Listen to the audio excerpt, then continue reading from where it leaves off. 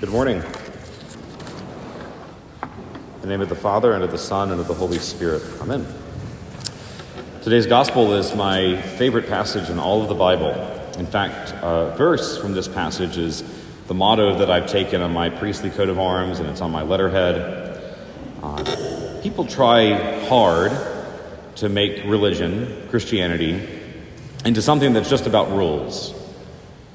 But it's not about rules, right? It's not about making you feel bad about yourself. The core of the Christian life is fundamentally all about love.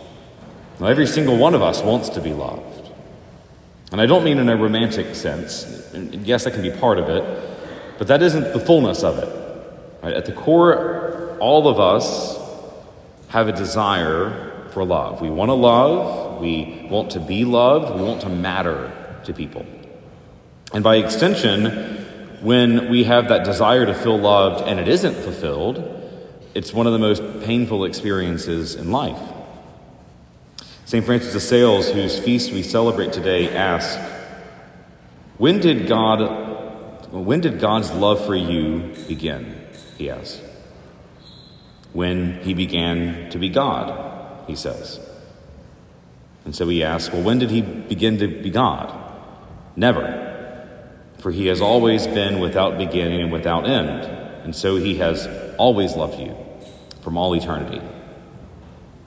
Maybe some of you saw my story on Instagram yesterday. I shared a video that was sent to me by a friend who is a college student in Kansas. And it was an excerpt from a talk given by a priest at what's called the Seek Conference. It's a conference for Catholic college students, and it was just held in St. Louis this year. I want to share the excerpt that priest said, so I typed it out for you. He said, in the last decade, we've seen a societal explosion in loneliness, anxiety, deep sadness, and a general inability to cope with life, especially among young people. And people ask me about this, and I say, well, we have to consider the effects of social media on the brain. We live in a polarized and a divided culture, and young people feel the effects of that. They need better access to mental health services, but every now and then I want to give a different answer, he says. Every now and then I want to say, hey, listen, has it ever occurred to you that maybe our young people are onto something? Have you ever thought that maybe they might not be dead wrong about how they're feeling? Maybe feeling sad and anxious and burdened and barren is an appropriate and an adequate response to growing up in a world without God. Maybe it's a good response, an appropriate response to growing up, to coming of age, to entering into life in a brave new world in which everything is permitted and nothing is forgiven. I think the priest is right on point. Now, of course, young people today are anxious and overwhelmed. Of course. So many young people spend every moment of the day on a chase. And what are they chasing? Well, really, at the end, they're chasing love, or at least what they're interpreting as love. Young people are chasing after the things, the attitudes, the looks that the culture say will get them friends and attention and affection. And I don't think, on a large scale, it's a pride thing.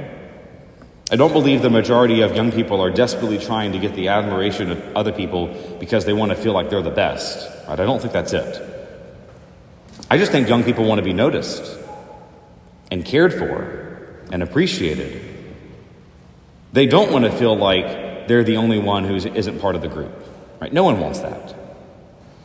And that's only exacerbated by living in a society where almost anything we do is permitted now.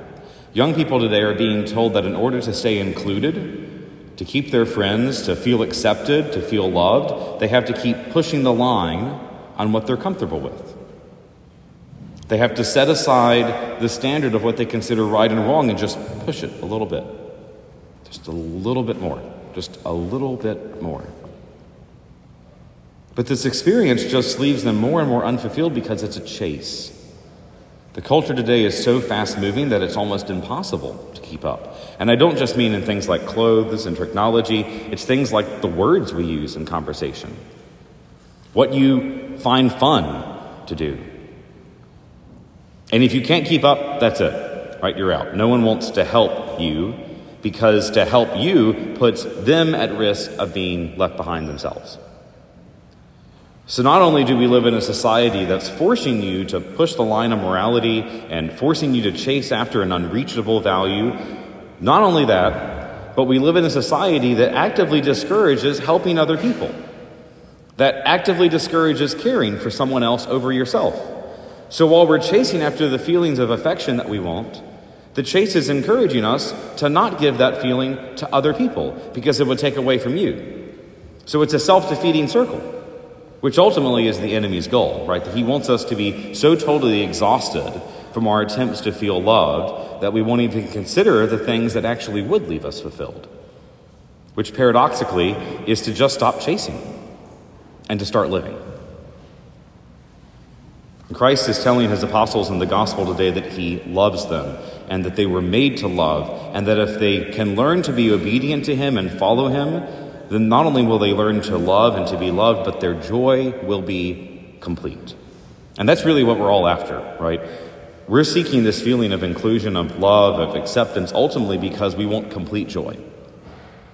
And that's exactly what Jesus is promising the apostles today. Total joy. Perfect. And he's literally telling them, I know the thing you desire at the deepest part of your heart, and here's how you get it. You just follow me and keep my commandments. That's it. St. Augustine writes, you have made us for yourself, O Lord, and our hearts are restless until they rest in you. Or think of that quote from C.S. Lewis I gave you 2 weeks ago. He said, the fact that our heart yearns for something earth can't supply is proof that heaven must be our home. It's just exhausting to keep running after something that's unattainable. And the truth is, the real and lasting joy that we all want, that's not obtainable on earth, period. It's not. Because everything on earth ends. Everything on earth has an expiration date. So you're not going to find the fullest joy in money, in romance, in parties, in your career. You honestly won't find it in your family.